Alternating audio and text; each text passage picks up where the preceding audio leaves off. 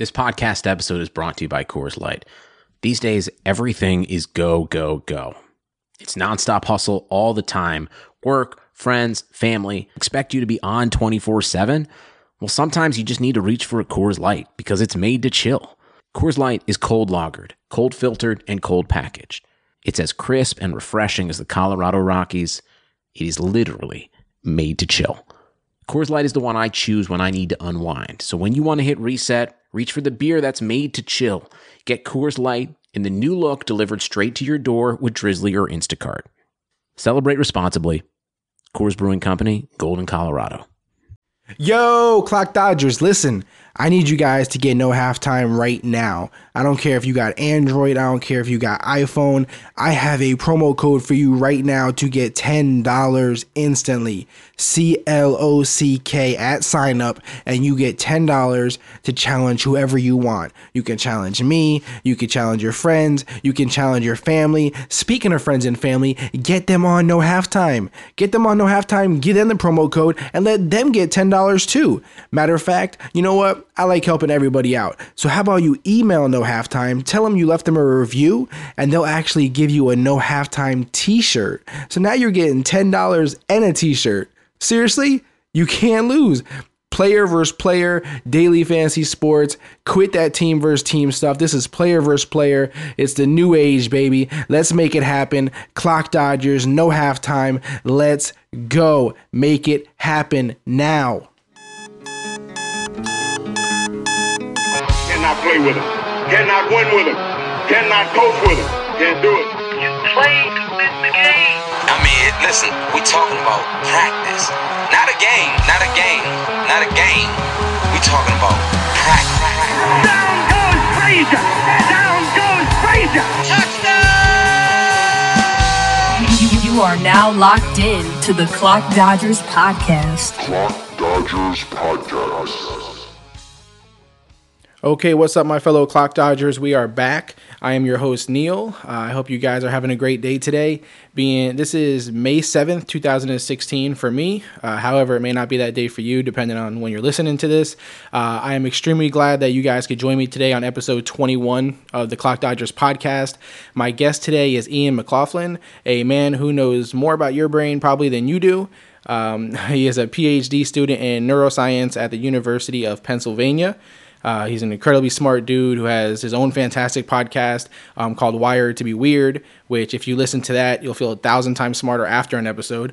You can follow him on Twitter and Periscope. I believe it's _anthropoid, if I'm correct. Yep, that's right. Okay, good. And which I highly recommend that as well, because that's actually where I discovered Ian is Periscope, where he answers, tons of questions from everybody about the brain and society and all kinds of cool stuff. So that's, why I wanted him on here. So how are you doing today, Ian?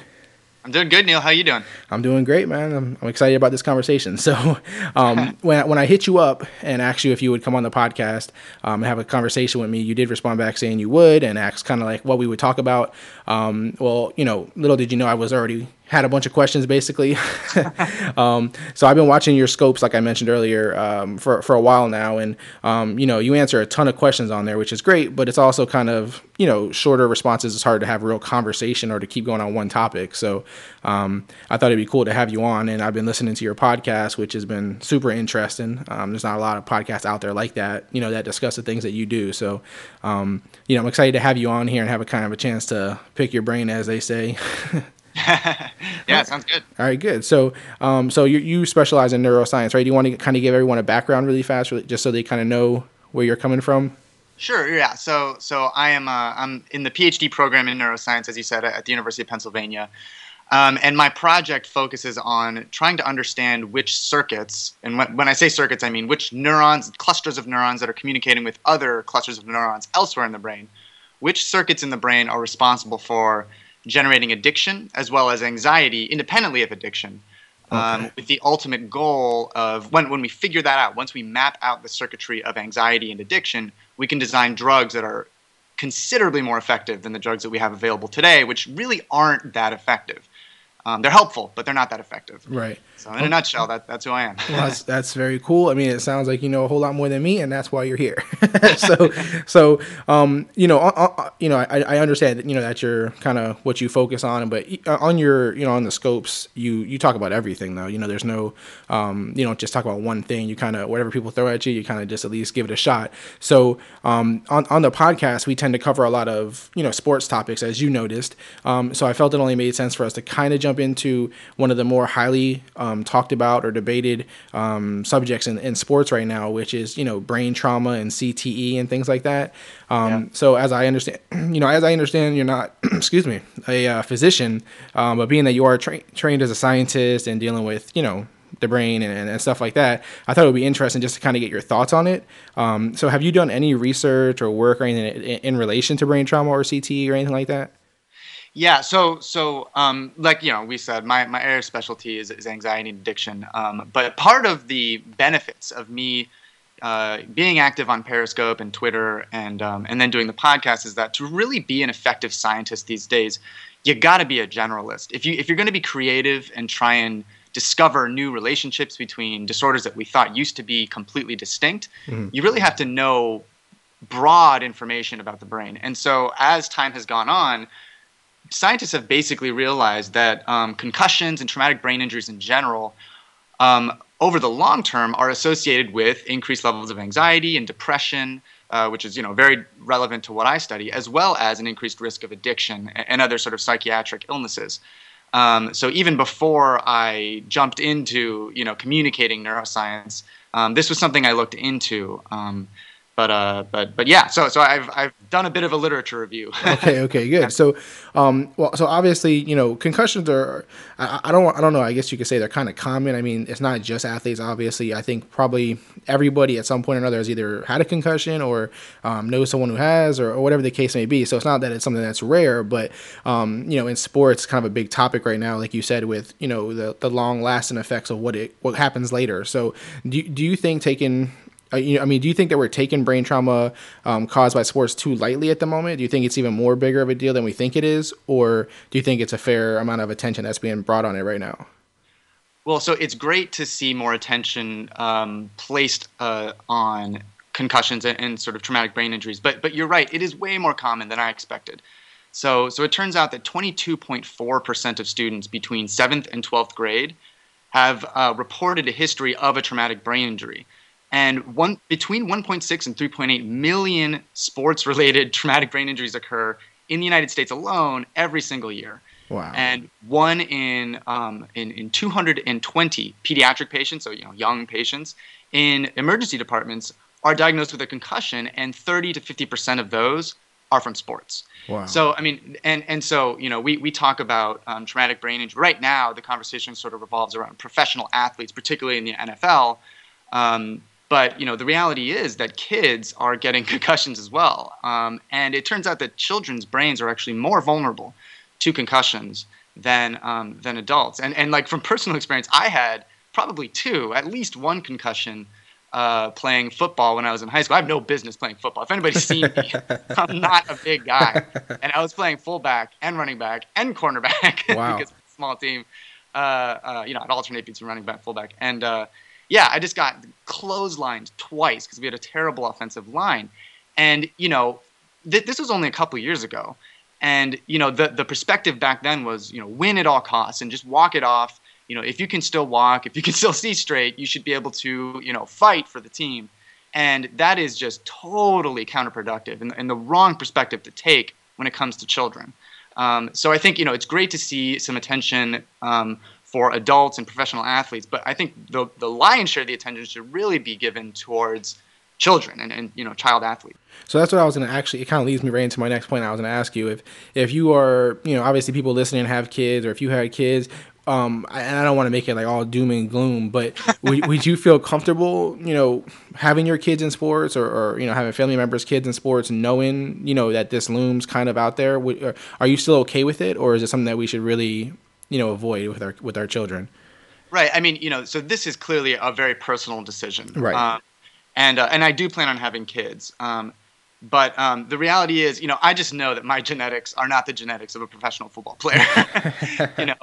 And it does turn out that there are certain sports that seem to be statistically or seem to be associated with higher statistical chances of getting a traumatic brain injury or concussion. And so for boys, for example, this is football and hockey and lacrosse and wrestling. And then for girls, which oftentimes don't get enough attention, it's soccer, lacrosse, hockey, field hockey, and then also basketball. And also the rates of concussions are higher in games than in practices. Wow. So I loved playing football. It's a lot of fun to play. I don't love watching it so much, but I love playing it. Right, and I think camaraderie and everything. Exactly. There are good sort of childhood lessons to be gained from participating in team sports, but there's just no way that I'm ever going to let my kids play football or hockey, despite the fact that they're so fun. So, I mean, not on a sort of, official competitive level. If they want to play with their friends, kids can take risks. But when it comes to games, it's just the statistics don't favor my genetics. Right. In playing football. And so you keep saying, you keep mentioning your genetics and stuff. How important, I think that's something that probably doesn't get mentioned a lot. How important does that play a part in brain trauma and everything? Is that a big deal? That's an interesting question. And it's not really one that's been explored very thoroughly. This is really a blossoming field of research where now people are really devoting their careers to understanding traumatic brain injury. But when I say genetics, I mean, like, I'm not a big guy. I'm not really a muscular guy. Right. I can run pretty fast, but, size, the size of the opposition really plays a big role.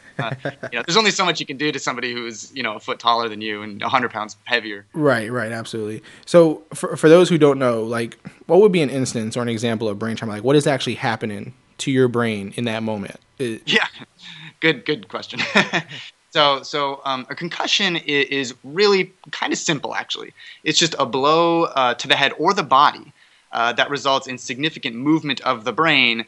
And what that movement does is it temporarily disrupts metabolic and neurotransmission. And so oftentimes people think it's just you have to hit your head on something to get a concussion, but that's actually not the case. Let's just take football as an example. If you're tackled and they don't tackle your head, just the process of being tackled, moving really, really rapidly, can result in a concussion. Wow. Yeah, see, that's what I had heard. I forget. I'm trying to think of where I heard it, but I did hear something like that. So could something like even like a whiplash cause a concussion technically? Absolutely. Yeah. Wow. So you can get a concussion like water skiing or wakeboarding, which I also did. And, so definitely it's the kind of thing where, to talk about, parents letting their kids play football. This is a personal decision. And so, but I think it's really important that everybody have all of the information at their disposal. It's not just if you get hit in the head, you're going to get a concussion. Right. It's more diverse than that. And also, when it comes to like helmets, I think that's also an interesting aspect to this conversation, because they really afford you a false sense of security. Because, as we're saying, right, it's not just a blow to the head that results in concussion. Just rapid acceleration can result in a concussion. And for that, helmets have no benefit.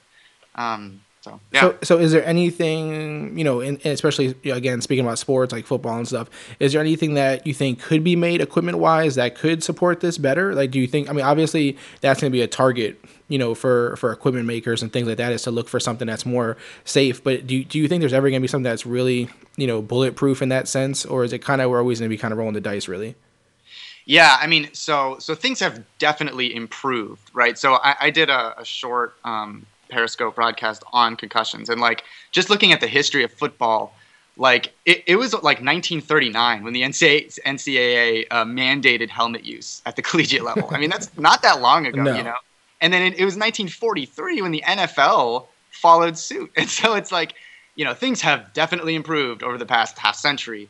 But another reality, which was very surprising to me, is that some of the most popular helmets that are used, I think at the high school level, I'm not so sure about the professional level, but they rank among the worst for protecting against focal head, traumatic brain injury. So in other words, those blows to the head. It just turns out that we're not necessarily utilizing the best technology available to protect the brains of our children. Right. So there is some room for improvement there, but at a certain point, there's nothing you can really do. The human brain is only capable of enduring so much acceleration before you get a concussion. Okay, gotcha. Now you did mention how, with kids and youth sports, there's a big issue there, and you did mention that children are more susceptible to the brain injuries and everything. Is it something where if we didn't do it as kids and then we started as an adult, that it would be a better, would we be better off that way, or is it still, even if you have brain trauma as an adult, it's still kind of going to cause issues later? Right. I mean, that's an interesting question, and I don't really have a perfect answer for you. But the reality is a traumatic brain injury as an adult is also associated with, a lot of the problems that we're beginning to see in professional athletes. And so, it's tough to distinguish, a lot of those professional athletes certainly started playing as children. And so it could have just been an accumulation of damage. Right. But, if I were to try and convince my high school football coach that, maybe we should just start after college, he'd be like, you're crazy. Yeah. Yeah, exactly. And that's why I kind of wanted to, see where you went with it as far as, allowing your kids to do it at some point and whatnot, because although, we don't want to live in a bubble and stuff like that, what's the point of living if you're not actually going to live? But I just wanted to kind of, see your viewpoint on it, being that you kind of live this stuff. And obviously you're saying that it is definitely worth, discussing, looking into, and being aware of it. It's the kind of thing where I think those lessons of camaraderie and, pushing through what you think your limitations are and learning to work on a team, all of those things are very, very important. And I'm glad I learned them. But I think there are other sports, other mediums by which you can learn those lessons. And, just gambling, and there's no way to predict, just gambling the potential future health of my children, it's just not worth it. He or she can learn those lessons elsewhere. Yeah, definitely. And it's definitely scary, now that we're, really getting into this, the whole field of brain trauma and CT. And like you said, more research is being done on it. It's even more scary when you think about stuff like MMA, which is kind of in its infant stage, right? I mean, it hasn't been around for as long as other stuff like baseball and football. So I only can imagine that, we're going to see a lot of, mixed martial art athletes, like UFC athletes, dealing with these issues later down the line too, right? Because we don't even talk about them when we talk about, brain injuries as much. Absolutely. And that isn't actually, I think that's almost a more interesting conversation. So yeah, you're right. I mean, MMA, certainly it hasn't been prominent for nearly as long as those like old institutions of American culture. But I actually love watching MMA. I think it's kind of beautiful, particularly when you not so much the strikers, but when you see the Brazilian Jiu-Jitsu and the wrestlers, it's just a game of chess. Right. But when the reality is most of these fighters are punching, and when you're looking at a knockout in progress. And this is also true for boxing, of course. What you're doing is watching an accumulation of brain trauma beyond a certain threshold. Like, how much punishment can you take versus how much punishment can you deliver? Right. And that punishment is going directly to the brain. So understanding that does take a bit of the romance out of it for me. And then also, like we were saying, the helmet kind of might afford a false sense of security for football players. The gloves that certainly boxers wear, those big, cushiony gloves, as well as the gloves that MMA fighters wear that kind of reinforce the wrist and pad the knuckles, they really enable somebody to deliver much, much more punishment or damage to their opponent's head than they could otherwise. I mean, I've never punched someone in the skull, and I hope I never have to. But, it's just the reality that your bones can only take so much force. And so you can really only punch – the skull is super hard. And so you can really only punch someone in the head so many times before you start breaking your wrists, you start, injuring your hands. But if you have a glove on there, then you can hit somebody in the head way more regularly. Right. Now, of course, it'll be much uglier, right? You're going to start – you would see a lot more blood, and it just looks more brutal. But a lot of this conversation is pretty counterintuitive. If we're concerned about the long-term well-being of these athletes, then I think, again, we need to have a pragmatic and realistic conversation, free of the sort of emotional associations of, bare knuckle boxing and that kind of stuff. And I don't have the answer here. Right. But yeah, this is definitely going to be an emerging problem with professional fighters. Yeah, and it needs to be talked about because, like you said, it almost feels like it gets swept under the rug a lot. Everyone doesn't want to talk about it. It's kind of like the elephant in the room. And like you said, MMA, I'm a diehard fan of it. I love watching it. But whenever I see, there's instances where a guy will get knocked out, like where he kind of goes out, and then the guy will continue to hit him before they call the fight or whatever, and it almost like snaps him back into the fight again. That's right. And he gets pummeled, and he continues to fight. And I can only imagine how bad that is. That your brain shut off and then shut back on, and you're getting pummeled again. Like, I can only imagine what that's doing to someone's brain. And again, we watch it, we're like everyone going crazy about it, and we're not thinking about what's really happening to this guy. Absolutely. And by the way, another thing that I learned is that, and it's exactly what's going on in the scenario you've painted, is that after you've had one concussion, there is a window of vulnerability after that, like immediately following that, where you are more likely to have another. So that's sort of why if you see like a boxer or an MMA fighter go down or go lose footing, that's why they are much more likely to be knocked out after that. Okay. So when you see that happen, when a guy gets wobbly or it looks like he lost all of his balance and everything at this point, is there already a concussion at that point? Are we pretty sure about that, or? Yeah, pretty much. I mean, it's impossible to tell, really, but it's almost certain. Okay, and so now, psychologically speaking, we've seen a lot of dark stuff happen with people who have been in these sports, who have had a lot of head injuries. Like you said, we've seen people become addicted to things. We've seen mood issues. We've actually seen people take their own life. And, a lot of people attribute that to the brain trauma that the person, had dealt with earlier in their life. Even some athletes who have killed themselves, I believe, donate their brains to science, saying, I know something is maybe not right here. Do you have any idea what's actually causing that after the brain trauma? What causes you to become so depressed, or that, you want to take your own life? I assume it's not just physical pain. I'm assuming something mentally is happening, right? Yeah, great question. Yeah, so there are a lot of longer term symptoms, or what we would call persistent symptoms following traumatic brain injury, that I think a lot of people underestimate or fail to associate with the injury. So these are things like increased risk of suicide, as you said, depression, confusion, fatigue, headaches, certainly. So there is a potential for pain, but then also just being more frustrated and irritable, having difficulty falling asleep, or just sleep disturbances in general. And gait disturbances like discoordination or poor motor control. And so this doesn't happen in the majority of people that have a concussion, but in a non-trivial proportion of them, this does. And so when we're talking about what exactly is going on in the brain, it is failures on like all levels. I mean, it's pretty startling. So we can go from the molecular, the very, very small level, to the circuit global level. But so to start small, these are things like disrupting cellular membranes. And so cellular membranes are sort of like the walls of your neurons that keep things that can't be inside of neurons, that might damage neurons, that keep them out. Okay. And so these cellular membranes can actually rupture. And so that causes just utter chaos inside of neurons. So there's that, but then there's also impaired metabolism. So your brain requires a ton of glucose and oxygen. Your neurons are some of the most metabolically active cells in your body, believe it or not. And so a traumatic brain injury can impair that, which is quite problematic. And then we go a little bit broader. We can have cytoskeletal injury and axonal injury. And so axons are the things the cables that connect neurons, that enable neurons to communicate with one another.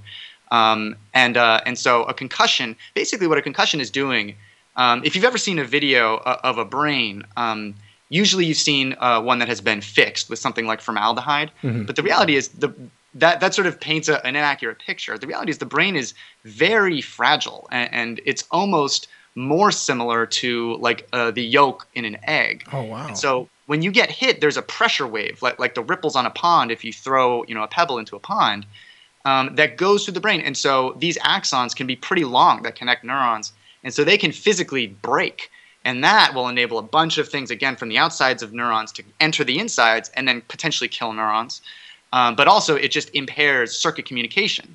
And so depending on the severity of the injury, which can be quite variable depending on how it happened, you can have permanent damage, or you can have damage from which you can recover. But essentially, that's what's going on. Wow. And is the brain one of those things that doesn't repair itself well in the human body, or does it? It depends on what you're comparing it to. The brain is, one of the most amazing things about the brain is that it's capable. It has this characteristic called neuroplasticity, and so those axons that I was just talking about that connect neurons, those can regrow. They can connect with new neurons, and so in that respect, in terms of connectivity. Your brain can grow many new synapses, so new neurons can talk to each other, and that is part of the reason for why we can learn new things. Right. But when it comes to the neurons themselves, we have about 86 billion neurons, and for the vast majority of the case, those neurons don't regenerate. So you're constantly making new skin cells, new muscle cells, you're growing new cells in most parts of your body, but in your brain, basically, those 86 billion neurons are what you got. And when you lose them, most of the time they don't grow back. So again, it totally depends on where the injury occurred and how severe it is. Interesting. And before I leave the whole topic of brain trauma and everything, I was just curious, and it doesn't have to do with, I guess, I don't think it's necessarily brain trauma, but we were talking mixed martial arts. When someone is put to sleep, quote unquote, where they go out, is there I know they pretty much wake right back up pretty quickly and everything. Is there a negative effect after that though, down the line, do we know of? Because that's basically cutting off oxygen to the brain, right? So generally, usually they're still breathing. Right. So basically, what has happened when somebody has gone unconscious is that the connections between their higher level cerebral structures, the parts of our brain that are associated with kind of richness of consciousness, those connections between that and then the brainstem, which have all the structures that are responsible for like maintaining breath and encoding your cardiac rhythm and these kinds of things. The communication between those two parts of the brain has been severed temporarily. Okay. So long as you don't have any damage to those brainstem structures, you'll survive. But in terms of problems after having that happen, we're talking about them, right? This is the problems of the symptoms of concussion. So it's the same thing? Same thing. Yeah. Okay, wow. Okay, interesting. Okay, well, man, that's a lot of stuff to take in there on brain trauma. and I knew you'd be perfect for it, even though, I know you had mentioned you're not a physician and everything, but I still felt that, you would have a ton to bring to that. One of the other things that, you talk about a lot on your podcast, on the Scopes, and a lot of people, of course, ask you about is, drugs and stuff like weed and marijuana, and how it affects your brain and addiction and all that kind of stuff. So, I've heard you kind of say the positives and negatives of these things. But if you, I'm just curious, because just for the listeners and everything, if you had to lean one way, it's a big discussion now whether it should be legal for medical reasons or just for regular use and all that kind of stuff. Which way do you lean on all this? Are you pro, the use of marijuana, or are you against it as far as the regular average person? Mm-hmm. Yeah. So this is obviously a personal decision. Mm-hmm. But from my perspective, cannabis needs to be legalized and it needs to be regulated the same way that we regulate alcohol. There are differences in terms of the pharmacology of those two drugs. Right. But if we were to just compare apples to apples, if we were to just say, how toxic is alcohol, how toxic is nicotine, and how toxic is cannabis, cannabis is comparatively less toxic. It does not kill neurons. It's not as addictive. It is addictive, but it's not as addictive, and the withdrawals are not dangerous. Now, so on, if we're gonna legalize alcohol and let people make their own decisions when it comes to alcohol when they're adults, then the same must be true if we're being rational about cannabis. Right. Now, that said, I do think that advocates tend to exaggerate how benign cannabis is. It is just true that there is a certain population for whom cannabis can be a risky drug. Basically, these are people who have inherited the genetic architecture or the neuronal architecture that makes their brain have a relationship with this drug that's unique. It can exacerbate or precipitate psychotic events. It can precipitate schizophrenia. And so it's important to acknowledge that these people exist, but they are the minority. So most people, when they smoke pot or whatever they do, vaporize it, eat it, most people, they just have their experience and then they're done with it. Right. But there is a population of people that need to be informed. If they have a family history of schizophrenia or depression or psychotic experiences in general, it's probably not the best decision. But that said, most drugs probably aren't the best decision. But it just so happens that we know a bit more about the genetics underlying this relationship when it comes to cannabis than other drugs. Right. Yeah, and I guess that's what's always kind of bothered me with the argument is, like you said, you could walk out of your house today anywhere in the United States as long as you're of age, and walk into Walmart or anywhere and buy alcohol, pills, all kinds of stuff. You can even buy guns. You know what I mean? You could walk in these places, and these things can immediately harm somebody. As soon as you walk out of it, technically speaking. So I always find that the argument strange, when we do, whether you agree with the positives and the negatives and stuff of marijuana. I always find it interesting that, cigarettes, all these things are all legal and it's normal to society at this point when you use or buy those things. So it's always weird to me when these things, marijuana gets rejected in all these states and everything. It's funny to me. And I was kind of curious, what do you think that is? I mean, do you think it's the old school, anti, weed propaganda and kind of the outside money influence that's really holding it back? Or do you think, we're just not educated enough on it? What do you think is actually the biggest enemy to that? Well, of course, I can't read the minds of prohibitionists, right? But I mean, I think all I can say is that there is no physiological justification for banning cannabis while permitting the use of alcohol. It's not logically coherent. Right. So there's political reasons, there's sociological reasons that almost certainly explain it much better than physiological reasons. Right. And you did say people can become addicted to it? Oh, for sure. Yeah. So, I mean, it is comparatively less addictive, right, than pretty much any drug that people do recreationally. But if basically anything somebody does because it feels good or it's fun can be addictive, right? So all of these drugs, they have their own unique activities, but if somebody's doing a drug because it feels good, it's fun, at a minimum, it has one action, almost certainly, in common with basically all other drugs that people do for fun. And that is eliciting increases in dopamine levels in a circuit in the brain called the mesocortical limbic dopaminergic circuit. And so this is a circuit that's involved in a wide variety of things. Sometimes people mischaracterize it as the reward circuit. It's not really reward. Right. But it is associated with positive affect or positive emotion. And so, yeah, I mean, cannabis, part of the reason that people like doing it is that it increases signaling in this circuit. And so, if you use it chronically, your brain will become used to the presence of this drug.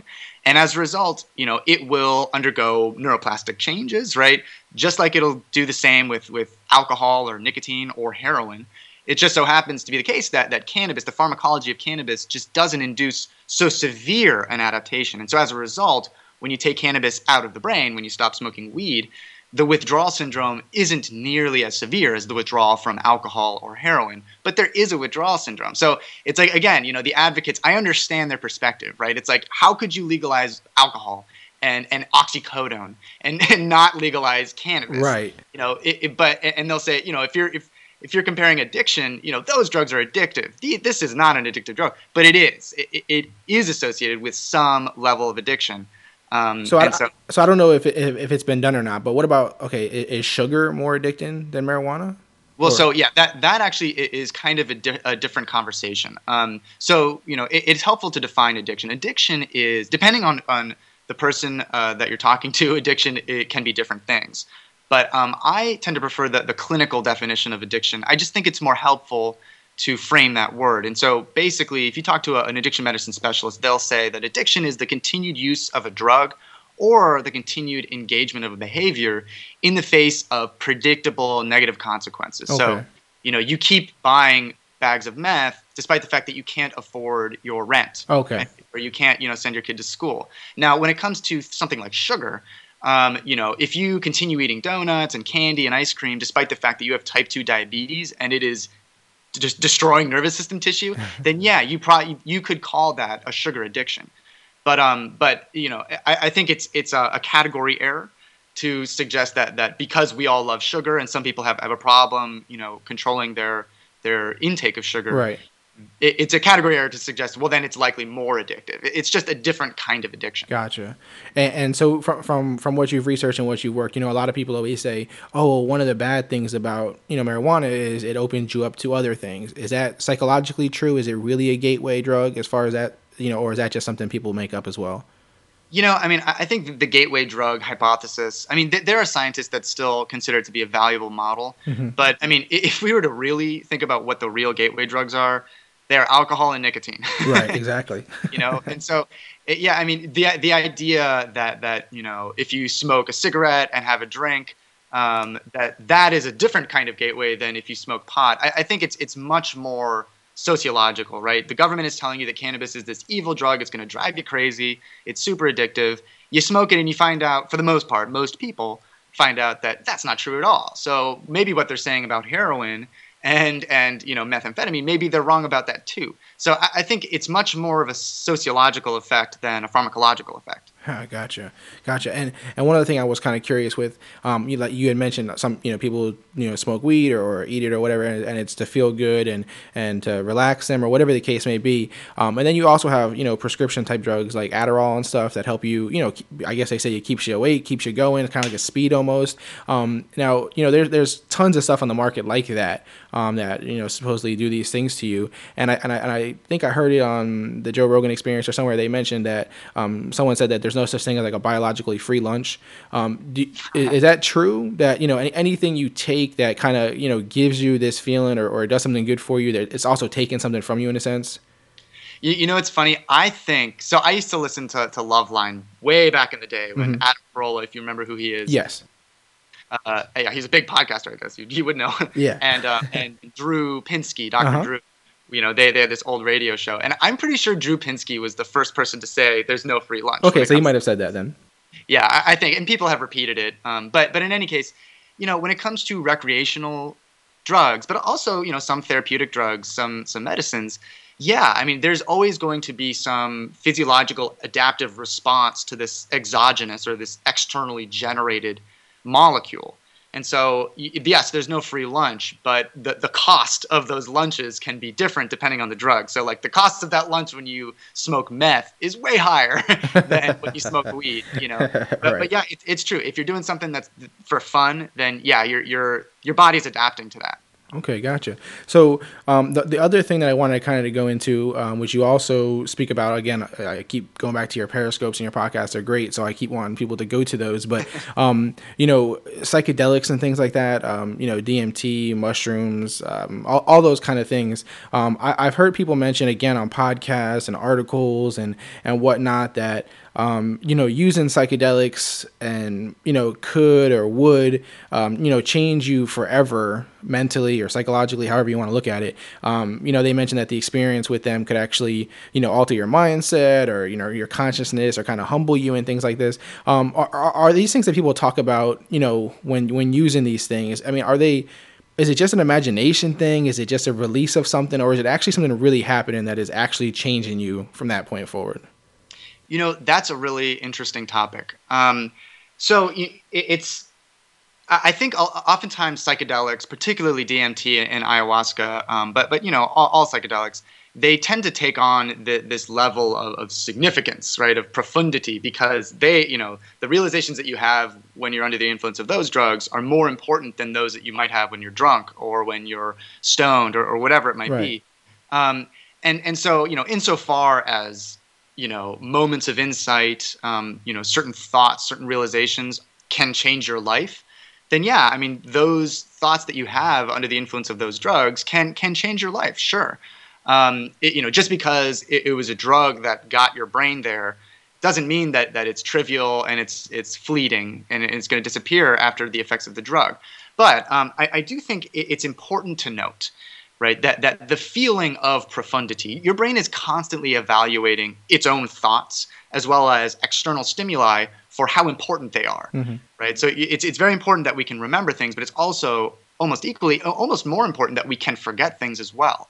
And so, you're constantly subconsciously determining whether or not this thought you just had was important, was worth remembering, or this experience you had. And so some of these drugs almost certainly alter that process, alter the process of, is this an important realization or is it not? It's a feeling. It's a feeling like happiness or like humor, Right. And so I think there is a bit of an effect here where, I mean, you can definitely have life-changing realizations when you're under the influence of any drug.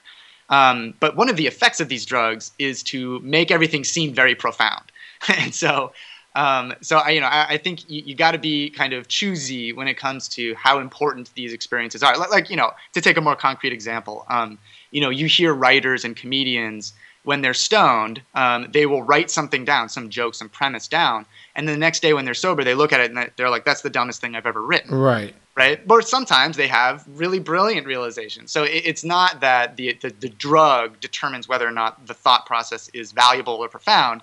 It's the thought process itself. Okay. And you kind of brought up something there for me. So, you do hear writers, like you said, and comedians and people of those sorts say, oh, nicotine or smoking marijuana, it makes me more creative. It opens up things. Is it really doing that, though? Or is that just kind of a mindset that they've kind of gotten themselves into to believe that? So when they do it, it actually does, expand something for them. Is that really happening, mentally and psychologically? Or is that just something they are making themselves, believe at that point? Yeah, another really, really interesting topic. Creativity in general is a very interesting topic. It's an area of certainly ongoing research. We don't thoroughly understand it. But so what these drugs are doing, right, to be very broad, is that they are just altering the way circuits in your brain handle information. So it's sort of like, if you can imagine your mind as being this very long soundboard, like a DJ would use, where there's a bunch of different knobs, right, that control the volumes of different notes, different tracks. What a drug is doing is just altering, on a very broad level, a bunch of those knobs. And so the song of your mind, right, the song that your mind is generating just is changed. And so, again, because these drugs induce certain cognitive states that are totally different than you would ever be able to achieve sober, it doesn't mean that the ideas that you've had there are not valuable or are less valuable because you're in an altered state of consciousness. It's just like, you have ideas when you're sober. Some of them are creative, some of them aren't. Same goes for drugs. But there is an interesting element to this. One of the effects of these drugs oftentimes is to alter the activity of a certain circuit called the default mode network. To sum up a lot of research, there is an interplay between a process of generating new ideas, we call that blind variation, and then a process called selective retention, where your brain focuses in on a certain thought or a certain association because it deems it's significant, and then maintains that thought for an extended period of time. It does seem to be the case that a lot of different drugs, from alcohol to cannabis to psychedelics, alter that process in such a way as to perhaps promote your brain's sensitivity to new ideas. Now, if those new ideas are profound or useful, that's a totally different conversation. But it does seem to promote a sort of, I hesitate to call it a creative state, but an altered state that's associated with maybe generating more ideas. So there is something there for sure. Yeah, I think there probably is. Okay. So like you mentioned, ayahuasca is one of those things that, again, I listen to a ton of podcasts. I read a bunch on the internet, all these kind of things. And you hear people saying how stuff like that, or even like peyote, I guess, for people who have drug addictions, that these kind of things have changed their life. Everything is different. They've seen all these things. And I was just curious, do you personally, or does science back, the notion that, positive things can come from these experiences? Obviously, a lot of people go through life never ever trying anything like that. So is there an actual fact or actual science backing of any sort that shows that psychedelics can really help people, or are these just excuses for us to take these mental trips and have this fun ride that people are taking? Well, so addiction medicine is a very contentious domain. There are people that argue that you cannot be cured of addiction if you are taking in any other substance. And, right. And then there are other, specialists who will argue to the contrary. And psychedelics and hallucinogens for decades have been among the most illegal drugs, in existence. And so it's kind of been a recent development that scientists have been able to engage these chemicals, and explore any potential utility.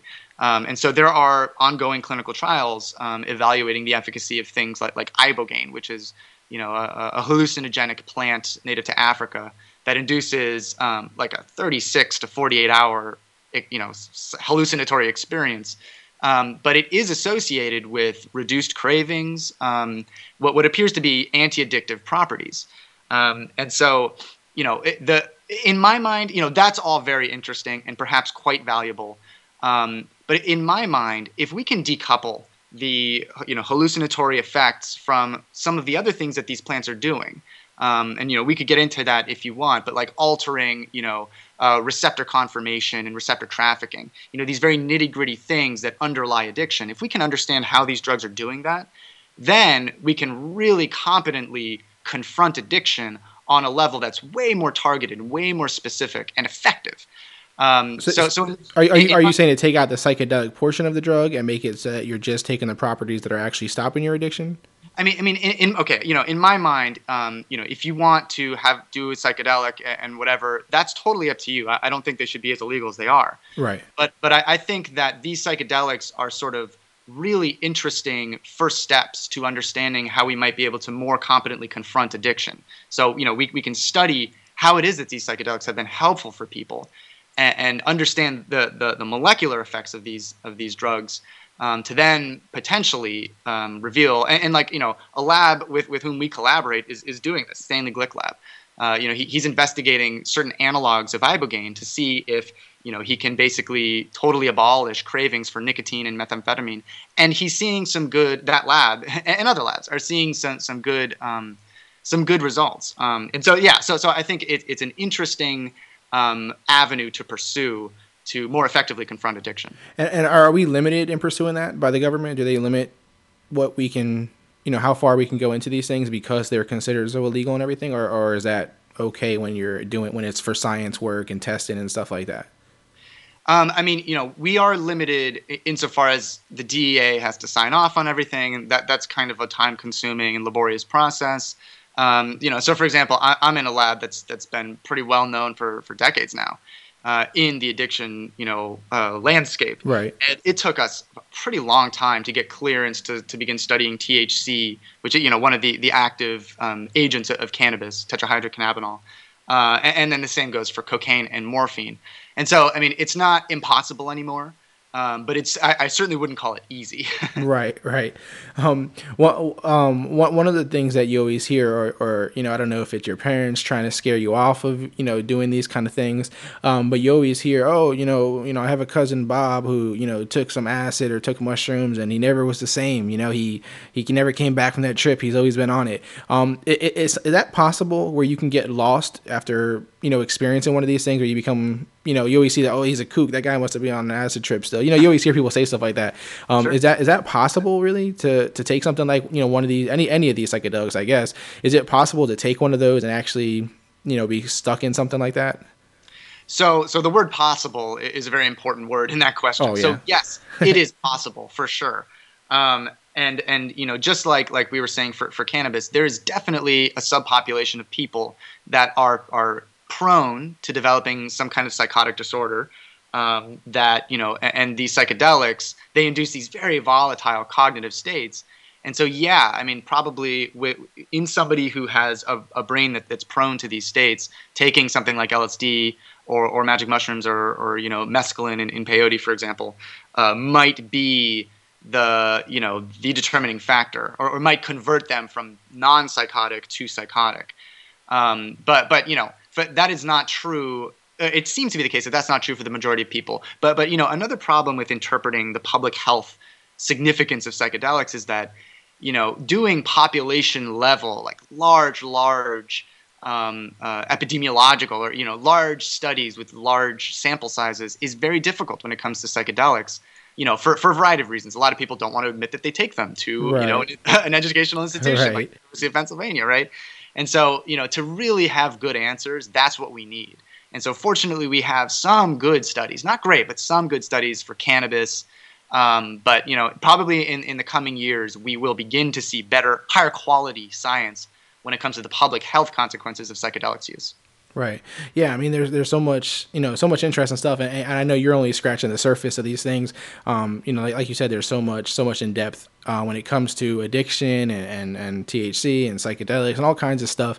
And I just wanted to kind of, scratch the surface with you here, because I know there's so much stuff that you have to, and again, I can't recommend enough, for people to check out your Periscopes, where you kind of, on that medium, it's kind of bang, bang, bang, people just keep hitting you with questions. And so that's the way you have to answer them, but you give a lot of information there, and it's always interesting. If I was, because I don't have anything else prepared as far as questions go, if I was to just give you the floor right now before we end our conversation here, is there anything that you would want the listeners to either walk away with or to look more into, or anything when it comes to stuff like neuroscience and the brain? I feel like not enough people maybe are interested in it. I feel like it's a small dedicated group, but they're super into it, those people who are.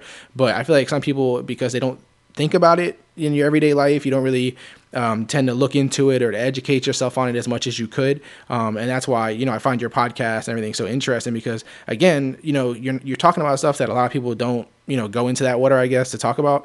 And so is there, when it comes to neuroscience or the brain, is there any one thing that you would want to leave people with as far as to better, knowledge, gain knowledge on, or to better, think about for themselves, or anything like that, to, kind of leave them with a message? Sure. Yeah. So like as you were saying, I think neuroscience is beginning to get a lot more attention, because the brain is involved in everything that we do. Everything that you are, your ambitions and the people you love, the people you hate, your memories, your future goals, all of that emerges from the brain. Right. And so we are continuing to understand things that my we dog's can in the learn. background here. Yeah. So It's okay though. And so, like a great example of this is criminal law. So, for example, over 8 in 10 people, 8 in 10 people incarcerated have been incarcerated because of something that happened for which a substance was involved. So whether it's alcohol or cannabis or whatever it might have been. Right. But only 11% of them are receiving treatment for substance abuse. And so, we are spending a ton of money criminalizing people for, certain behaviors. And it's not, we know that incarceration is criminogenic, right? Mm-hmm. We know that it actually exacerbates the problem. So, I think that given the fact that we're beginning to become a little bit more aware of how we can more competently navigate, criminal law, all of these kinds of things, education, raising your kids, sports, all of these things, as we're beginning to learn more about the brain, we can make much better decisions when it comes to these things. And so, part of the reason for why I do all this is because I am paid by tax dollars, your tax dollars, and anybody that lives in the United States. So you're paying for my research and my ability to eat. And, I think there's a huge disconnection between what you are paying for and what you're receiving. And so I think people underestimate how much the research that people that are much smarter than me, my colleagues, are doing, the social benefits. And so, when you see like the NIH, National Institutes of Health, which is what funds a lot of research in neuroscience, when you see that, they're not getting a lot of funding, then what's happening there is that there are scientists like me, and this might be the truth for me too, that are going to have to leave the country and go elsewhere where governments are more willing to fund basic research. And so we're missing out on a lot of not only just understanding, how amazing the human brain is, but also understanding, should we be spending, so little on helping people recover from addiction in prison? Is that beneficial? Right. So I just your tax dollars that you're investing in basic science research are extraordinarily valuable, and they pay back in multiples, exponentially. And is there anything that like you said, the taxpayers or the people listening or anybody can do to support your efforts and everything? Is there anything we can do besides, obviously, like you said, their taxpayers are paying for it in a way, but is there anything that they can do on an individual basis or anything to support what you guys do?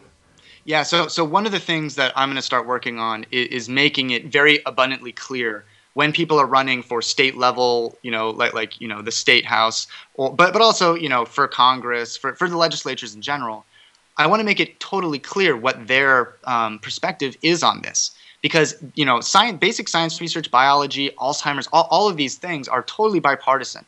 Some of the most conservative and some of the most liberal people in this country both value this kind of research. For sure. But but nobody, very few people know what their state senator or what their U.S. senator feels, how they feel about basic science research. So I'm going to start working on that and making it clear. And so the best thing you can do is just do your best to try and see, what does your state senator, what does he or she think about funding for, basic neuroscience, or I should say basic science research.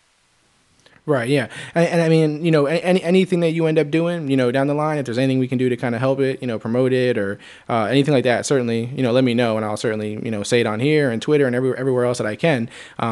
So, cause I definitely, hear what you're saying as far as it's like, and that's why I asked you, as far as it not getting the attention it deserves. And it would be unfortunate if, it would have to go overseas or other places because, for whatever reason, it's not getting the kind of support it deserves here. And that's why I wanted you on the show, because, I just feel like, you should be heard by as many people as you can. And although, like you said, you feel maybe people are smarter than you or your colleagues know more than you or whatever it may be, or they've been in it longer than you. I feel like, you bring a great deal as far as, knowledge and stuff that you share. And you maybe someone does know more than you, but you seem very, willing to share it. So that's the important thing, and so I want to, get as many people to hear it as they can. And so that's why, the key thing to bringing you on and have this great discussion with you was you're so willing to share it. So I want everyone to hear it too. So thanks a lot, man. Yeah, no, absolutely. So I really appreciate you coming on. And if, if you're willing to come on again in the future, I'd love to have you on. Again, I want to kind of just point everybody in your direction again to the different things that you're doing.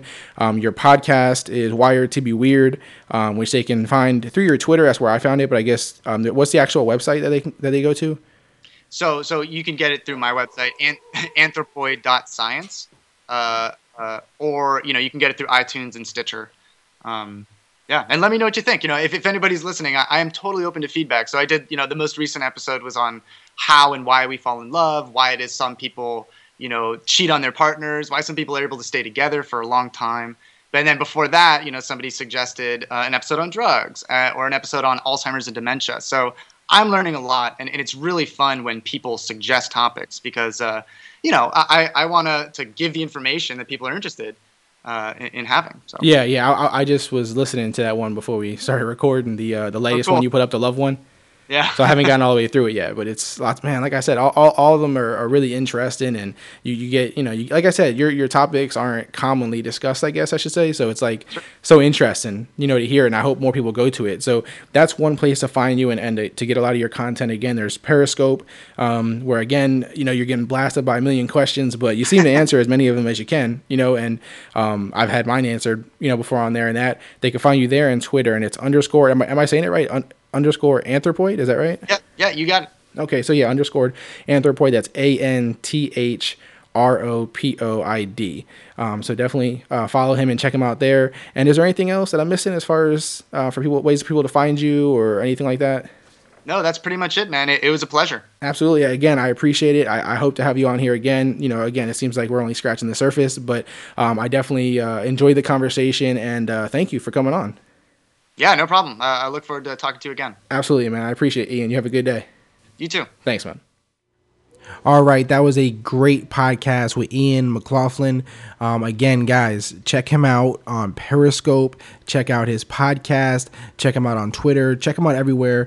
For those who are interested, to follow him on Twitter and Periscope. His username on there is _ Anthropoid. So that's _ ANTHROPOID. Very smart dude, very cool dude. His podcast, again, is Wired to Be Weird. He drops a lot of cool information on there. After you talk to him or after you listen to a podcast from him, whatever it may be, you just feel smarter. You know what I mean? The guy brings you legit information that, you may not have found elsewhere or people aren't actively given to you. And I wanted to bring him on. And if you notice, I didn't do a foul or no foul on this episode. I'm not going to. I'm also not going to do a really long outro, just because I kind of want, you to take in the episode in itself and then kind of go out there and educate yourself some more on neuroscience, on all these things that we talked about, brain trauma, psychedelics and their effects on the brain and addiction and legalizing marijuana, things like this. I want you guys to kind of go out there and actively, look up these things, gain a little more insight into them. Please go out there and support Ian and others like him in their, their chase for more education, more research into these things. We like he said, we don't want to lose that ability to research those things here, because we are kind of behind the 8 ball when it comes to a lot of these things. We aren't exactly leaders in those fields a lot of times because we're limited sometimes here compared to other people. So we definitely want to go ahead and support those avenues that maybe get ignored sometimes, not purposely, but just they just kind of get ignored because we just don't, they don't come up in everyday life sometimes. So let's go ahead and, continue to support those fields, continue to support those guys. Hit up Ian on Twitter, let him know, how you like the show. I'm sure everyone, like I said, feels a little smarter after that. And guys, like he said, when it comes to, putting your kids in sports, especially ones that, head trauma is likely, when it comes to, whether you think marijuana should be legalized, using psychedelics, all these kind of things, like he said, he gave you his educated opinion on it, but at the end of the day, these things are all personal decisions. So, you're going to have to make up your mind on that, on, which way you go. But all I can ask you is that you please educate yourself as much as you can on these things before you make a decision. People are very quick to just come to a decision in their mind, and then that's it. They just set on it. Nothing could change them, and that's where they go with it. And I do these podcasts to kind of help people stop doing that as much.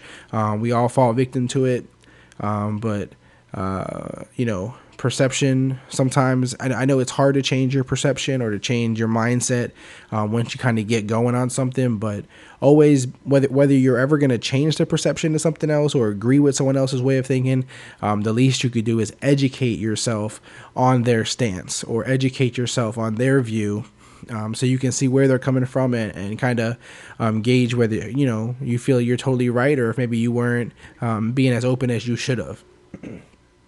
So on that note, I don't want to, like I said, I don't want to make this outro very long. I don't want to go into anything else. The next podcast, of course, there's a lot of different things I'm going to go into, but on this one, I just want to kind of let this one settle in and kind of, let you guys take it from here and go out there and do some more exploring on these topics. And like I said, please show love to Ian. He's one of those guys who are, trying to get the stuff out to you guys. Not everyone in that field or in any field for that matter is actively trying to feed the people with information on what they do exactly. They're just kind of, set in their way and they're trying to make things happen. But Ian is one of those who wants to share it and wants to educate people on what he's doing. So shout out to Ian for that. That's pretty big, and he'll definitely be on here again. If you guys have any questions for Ian, for another podcast that we do, please send them our way. The email address, clockdodgers@gmail.com. The Twitter @clockdodgers. The Instagram @clockdodgers. I try to keep it simple, right? That way it's not difficult for anybody. But continue to do that. Continue to support No Halftime. If you haven't already, I don't know how you haven't, if that's even possible, but if you haven't already, download the app, use the promo code CLOCK, get $10 instantly in your account, and start having fun in daily fantasy sports where it's player versus player instead of team versus team. It's very cool. Also, again, tell your friends and family, guys. Don't hold these things to yourself. Don't be greedy. You know what I'm saying? Let your friends and family get involved. You know what I mean? Let them jump into this. You'd be surprised how many people are looking for stuff like this, and you have it right there on your phone, and you might not be sharing it. So, every day, just try to, find one new person to kind of introduce these cool things to, because that's what makes Clock Dodgers, this podcast, clockdodgers.com, the website, everything so cool is because there's so much different people with cool information to share. There's no one set niche that we're trying to follow. We are, a family, and we're trying to connect with as many people as possible. So, let's spread the word. So nohalftime.com, definitely check it out and download the app and use the promo code CLOCK, CLOCK. I've seen a bunch of guys getting their No Halftime shirts, so they're on their way. If you emailed them, I promise you're getting it. This is all real, guys, so make sure you do that. Other things that you can do to support the podcast, hit up Liquid Spiral. They're the band who does the intro and outro music for the show. We're going to be getting some new music from them also, so you'll be hearing some new stuff. But if you can support them in any way, follow them on Twitter, go to their shows. They're located in the Orlando area of Florida, so you can probably check them out locally as they perform out there. But they have a new album coming out, so let's support them on that. To support the podcast or to support the website, both in the same. You on the website, there's an Amazon banner. If you click on that Amazon banner, anything you purchase after you click on that banner, as long as you haven't changed, closed your web browser or whatever, anything you buy after you click on that banner, actually a small percentage of that supports the podcast and the website. So if you could do that and share that with your friends and family too, guys. It doesn't cost any extra. It doesn't hurt you in any way. It's just, you literally just do what you normally would do on Amazon, and at the same time, you're helping support us. There's also a donation button if you just want to donate, if it's just easier, for you just to donate something. I really appreciate that. Also, shirts are for sale right now. The sale on that ends, I believe, in a week or two. I think like a week. There's like a week left on the sale, so hurry up and get your shirts, guys. This is the last time I'm going to run the shirt sale for a while. So, get one now. We already got a bunch of orders on there. We already had one run the first time, and a bunch of people ordered then. And what I want to do is, once you order the shirt and you get your shirt, take a picture of yourself in the shirt, send it to me, and I'm going to try to get everybody, on the website in their shirts. So make sure you do that. Don't forget, I'm going to be doing a drawing for everyone who bought a shirt. So the first bunch who bought the shirts and the second bunch who bought the shirts, you're all in one big drawing for a gift card.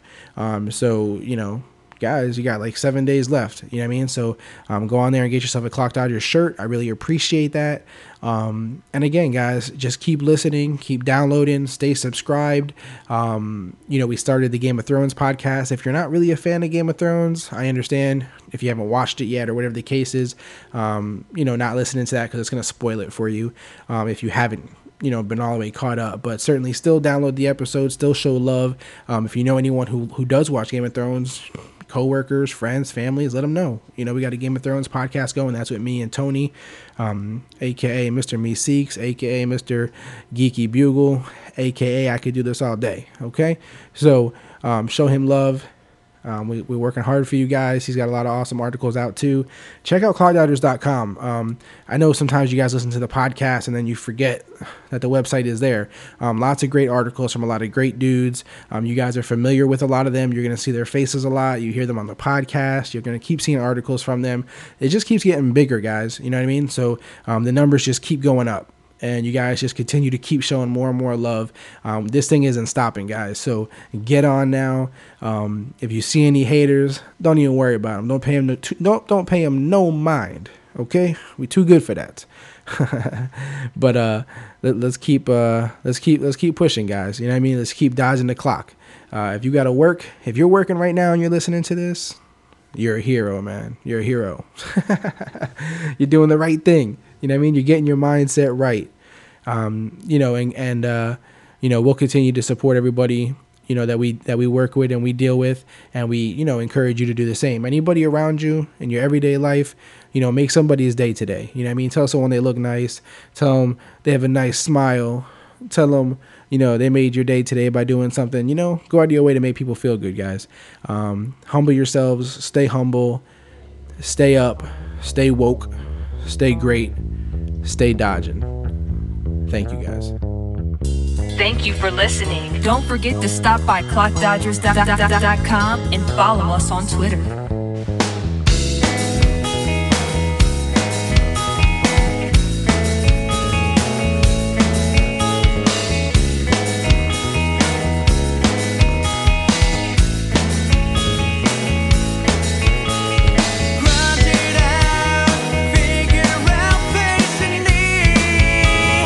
If it's gonna be the story